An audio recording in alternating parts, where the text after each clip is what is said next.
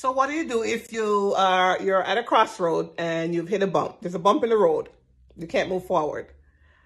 What do? Well, first off, you need to take a step back because you still have to pull yourself up. So you need to take a step back, reevaluate, see where you're at, make the necessary adjustment, and once you're ready again, move forward.